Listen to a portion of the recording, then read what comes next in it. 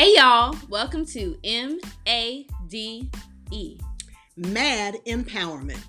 Mother and Daughter Empowerment with Georgette Council and Zakia Clemens.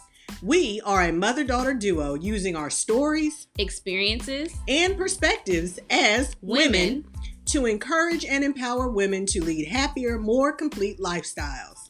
Come on in and join the conversation. Hey y'all, so welcome back to part 2 of Gigi's breast cancer journey. Yeah, so when we last spoke, we left off with me giving you the news about my breast cancer diagnosis and how that came up. So we're picking up with, we were at the dinner. We're at the dinner. And you stop everyone and say, okay, well, everybody, there's a reason why I decided to have this dinner. And so the room goes quiet. And so you say, well, this is what you said. Well, I am going to get my boobs done. Or something like that. You said, I'm going to get a boob job. You know how I've always said I wouldn't get a boob job? Well, I changed my mind. Yeah. And so a couple of people are like, oh, okay, yeah. And so I'm like, you decided to get your breasts done? And she's like, yeah. And so I'm like, you decided to do that on your own. On your own, you decided to do that. And then she was like, well, so I've been diagnosed with breast cancer. And at that point, everything came to a stop for me. Because as we talked about in the first part, my aunt had been diagnosed with breast cancer just a couple months before her. 3 weeks before me. Well, I didn't know about your diagnosis, right. So it had just been a couple months before she had been diagnosed. So it was just like, what in the world? Which is why I asked the question, because I think Auntie Marianne had said the same sort of thing, like, oh, I'm gonna get my boobs done or something. And then it was like, you're not just getting your boobs done, you're getting a mastectomy because you have breast cancer. So that's why I asked that question. So yeah, I think. How were you feeling in that moment? Because I mean, I was so stressed out. And what happened, which I don't know, you know, in hindsight, when you look back, you'll remember all of this happening. But like Jackie and Darielle kept calling me to the bedroom or to the bathroom or something and saying, when are you going to tell her? Go ahead and tell her. Because I just kept stretching it out. Like we had dinner and then we had dessert and, you know. Yeah. Yeah. I was in shock. I mean, I don't know. I just remember like you said that and then it was just like, huh? What? No. Like I heard you, but no. Because Auntie just that, like, there's no way both, like, two sisters don't get it that close together. So, I mean, this is not real. So, I think I was just shocked. And so, I was just shocked. And so, I was just there for a second. And then I noticed everybody's eyes were on me because, of course, Daryl already knew. Miss Jackie already knew. Come to find out, Jazz already knew. Right. So, everybody was just kind of like, how's the kid gonna react to this? Right. And so I think really maybe me and Sam, because my best friend Sam was there. Yeah. Were probably the only two that didn't know. So yeah, and so it was the moment of shock, and then it was just like, oh no, in my mind, the same thing that your mind did when you first found out you were getting called back about the test and stuff. I'm just like immediately going to like, cancer is bad. Cancer, people die from cancer. And so then that's when I just broke down into tears, and I was just like trying to process what had just happened, because I totally was not expecting that. Yeah. And so I think, yeah, I was just kind of crying. And so at some point, you know, everybody is like, you know, it's going to be okay. And then I think that's when you started telling me, like, I've been to the doctor, you know, they've told me it's stage 1 or I think it was stage 0 still. Stage 0 at that point. Okay. And so, you know, it's okay. They have a good prognosis. I'm going to have my surgery and it's going to be fine. And so you were kind of trying to reassure me. But in my head, I'm still just like, there's no way. This is not happening. Right. And so I think everyone left that night eventually. And so it was just kind of me and you there. And, you know, you were just like, you know, we can talk about it. I know you need time to process it or whatever. And so I'm just like, still like, like I was just still in shock. And I think my biggest fear was that you were going to be mad at me to the degree like, yeah, because you told me at that point that you had known since May, right?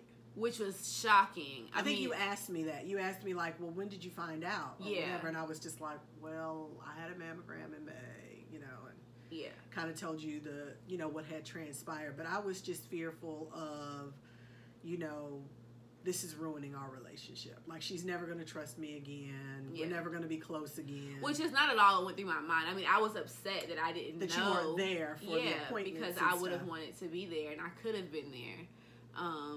Because again, I could have been doing my bar stuff from Columbia the whole time anyway. So I think I was upset. I mean, disappointed that I wasn't a part of it.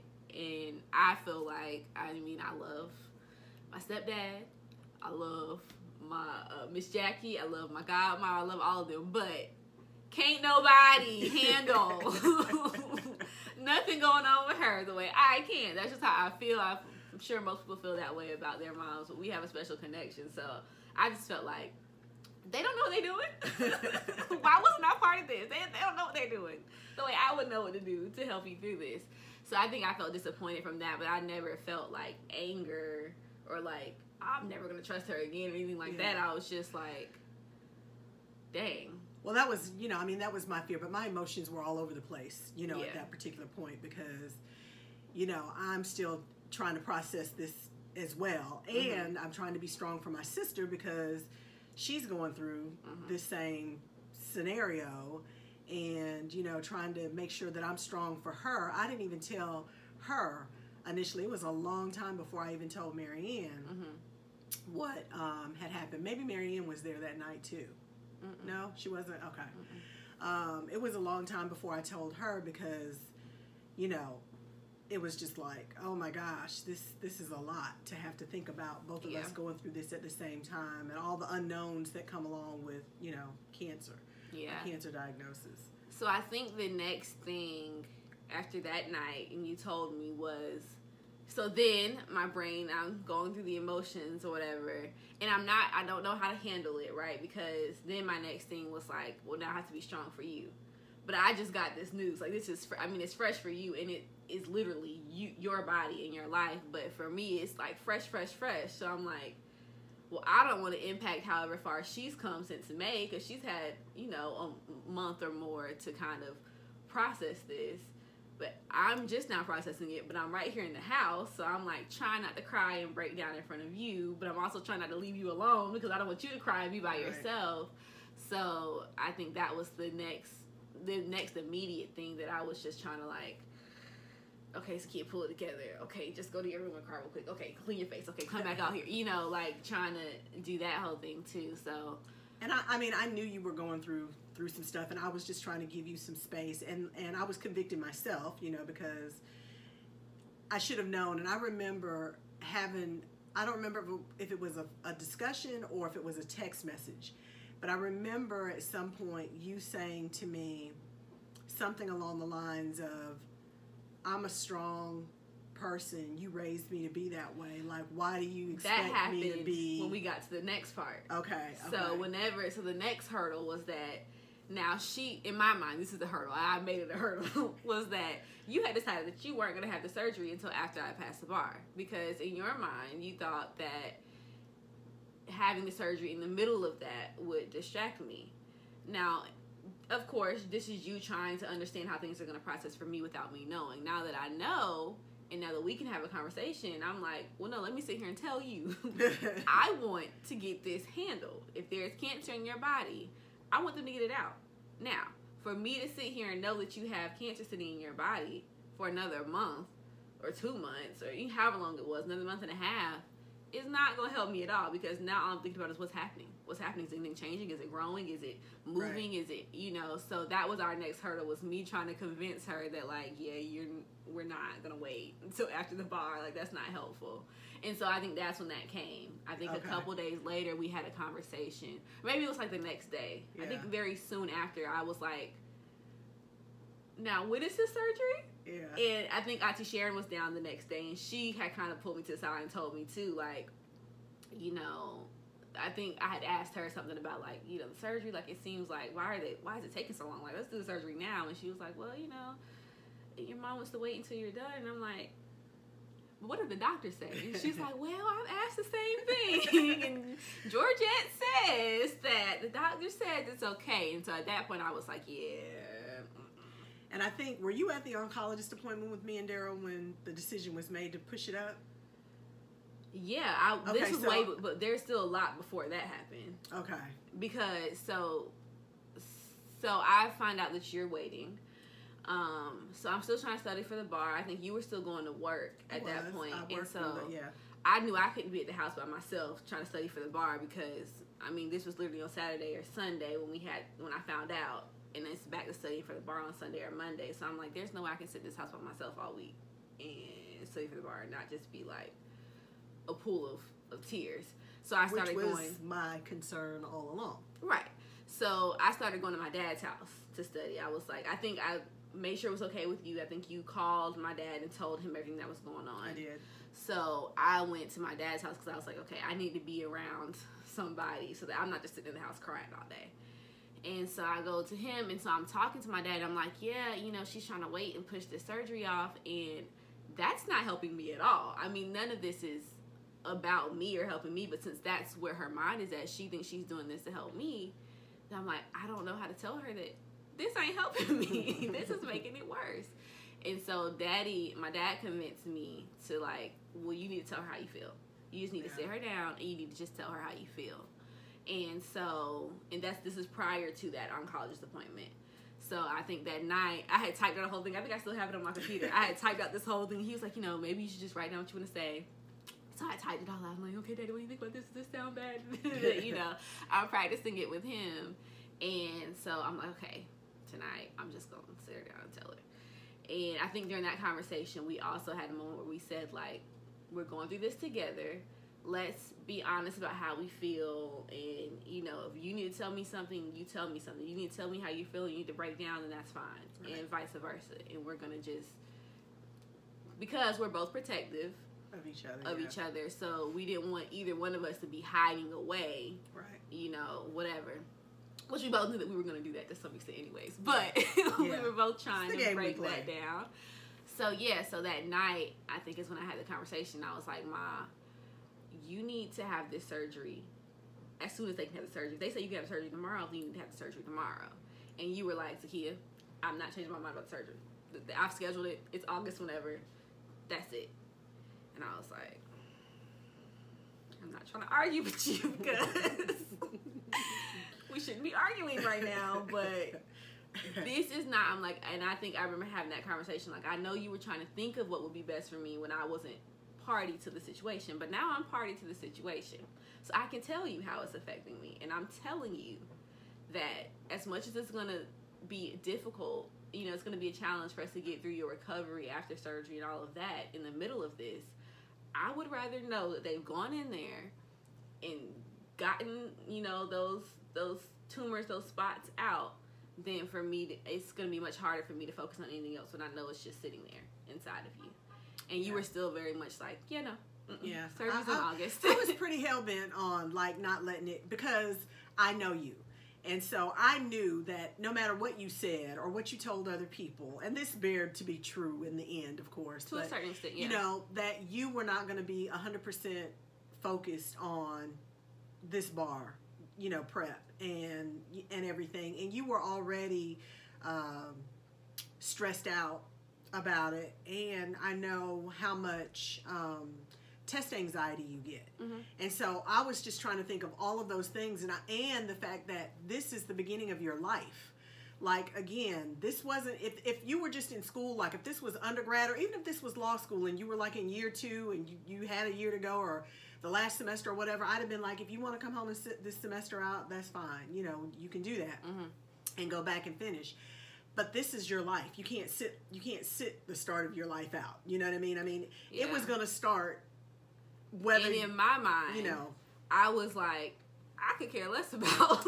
And I remember you saying that multiple times. Like, I don't care. I'll come back. I'll work at Walmart. I don't care. I could literally care, even to this day.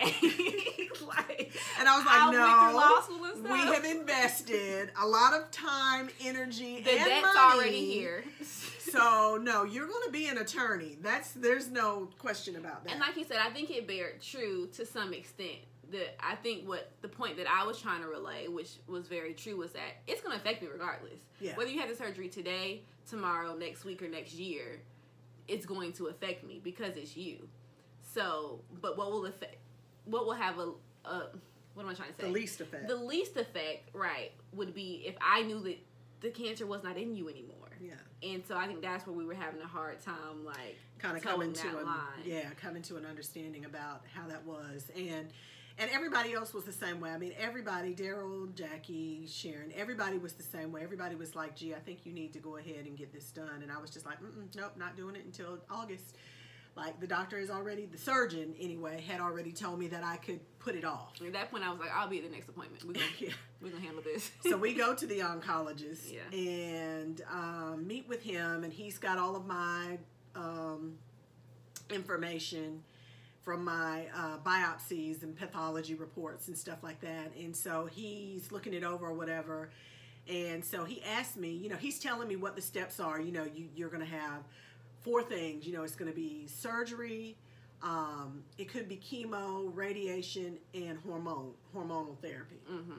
And he said, okay, so we've got one we know out of the way because you got your surgery scheduled, correct? And I said, yes, sir. And he said, well, so when is it scheduled? And I said, you know, August the 6th or whatever it was. And again, at this point, it's like maybe June the 25th. And he's like, August the 6th? And I was like, yes. And he was like, is there a reason that no one could do it before then or whatever? And I said, well, no, it's not that they couldn't do it before then. It's just that, you know, my daughter's in law school or just graduated from law school and she's getting ready to take the bar. And I don't want it to impact, you know, her ability to pass this bar exam because that's the start of her life. So I give him the whole story or whatever. And my husband is there. And so he says to the doctor, so doc, if it was your wife or your sister or your daughter or your mother or whatever, and they had this report, would you allow them to wait? What would your recommendation be or whatever? And the oncologist was like, oh, absolutely not. They would be having it done as soon as possible. And so then Zakia and Daryl looked at me and they were just like, well, there's your answer. Yeah. And so I remember we left that appointment and Miss Jackie had rode with us, I guess, over there. I think Daryl met us there. Miss Jackie rode with us. So we get back to the car.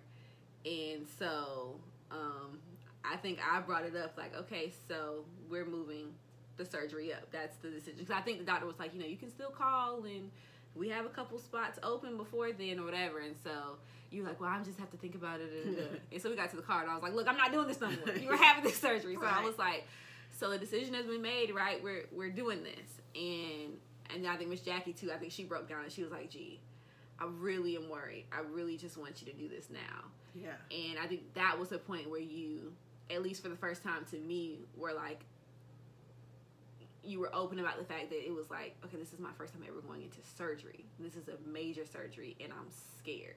Yeah. Like on top of me not wanting to do it because I don't want it to impact you, I also am scared and just trying to hold this thing off for as long as possible. Yeah. Yeah, and that was the thing, you know, it was like, it's a hard thing to explain, but you know, it's like you want it out, you want it gone, but I'd never had surgery before, so I was scared to death of surgery. That's why I have this goiter, because they've wanted to remove it for years, and I'm like, why? I'm not letting you cut on me for no reason. I can swallow, I can speak, I'm good, I'll be okay.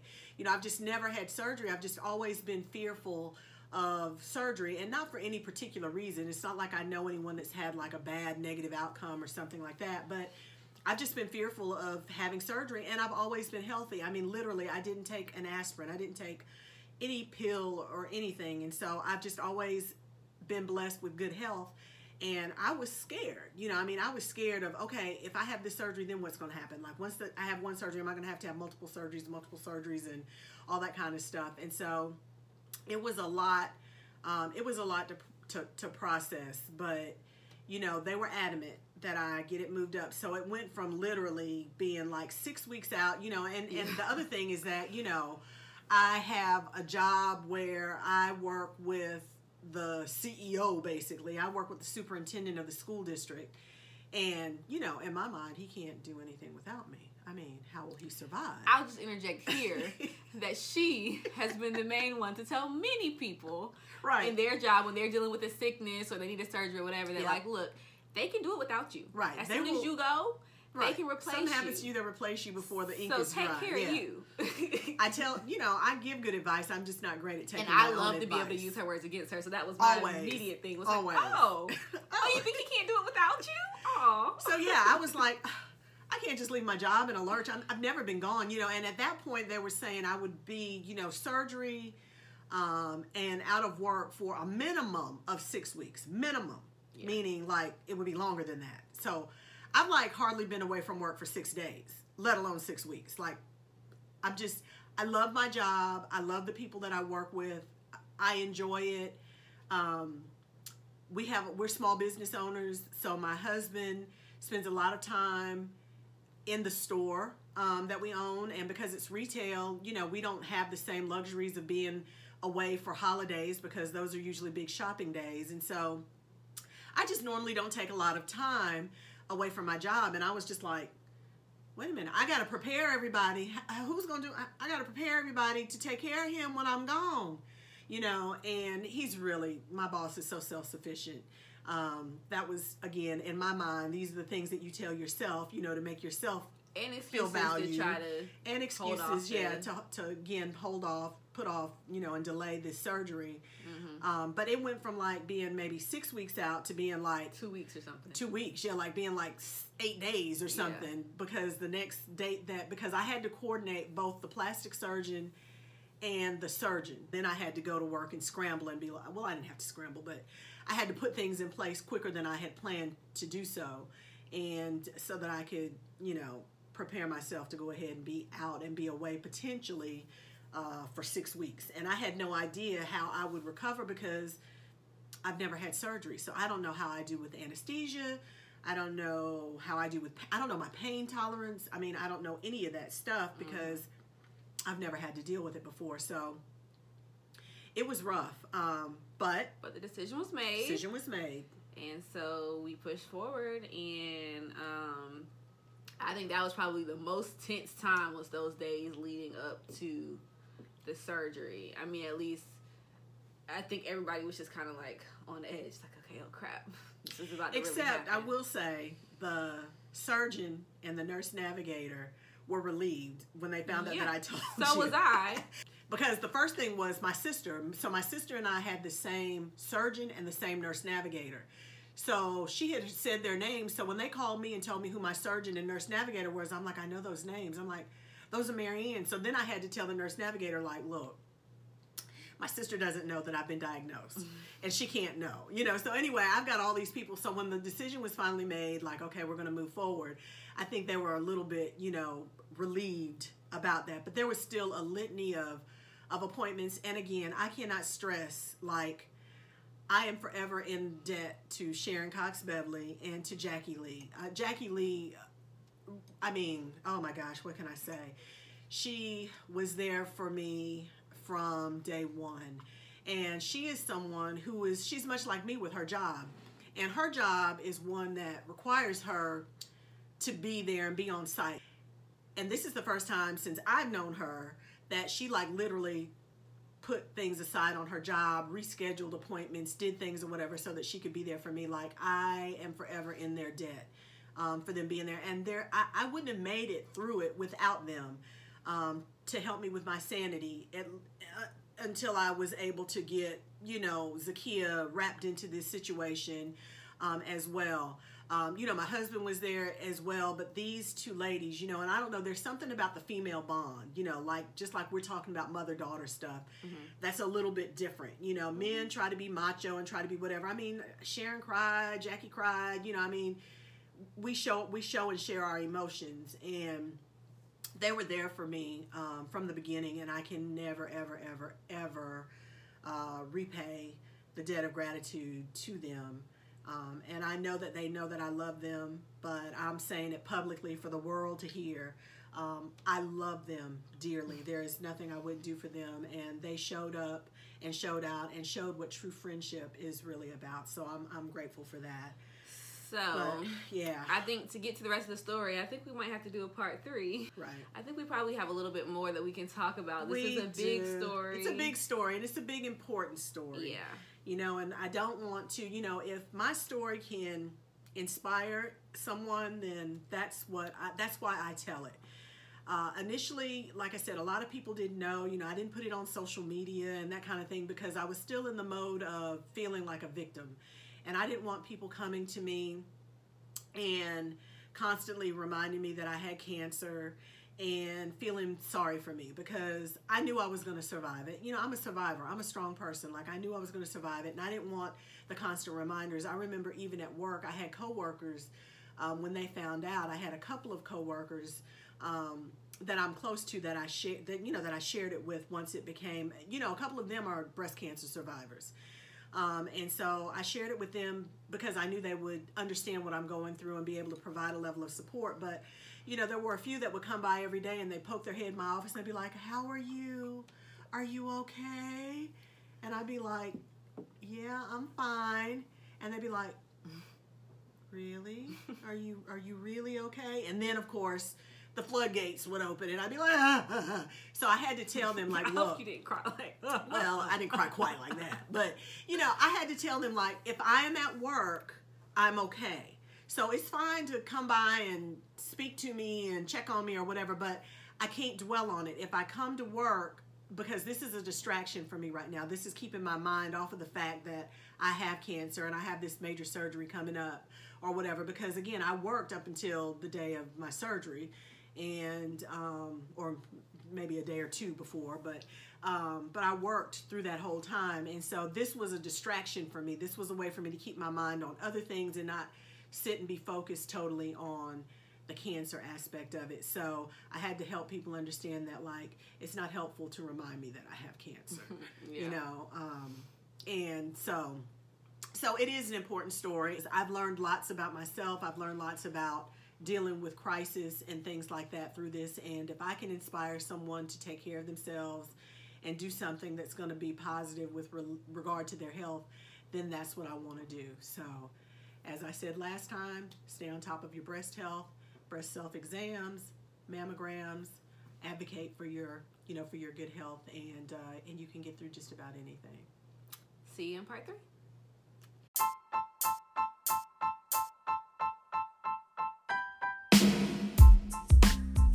Thanks for listening.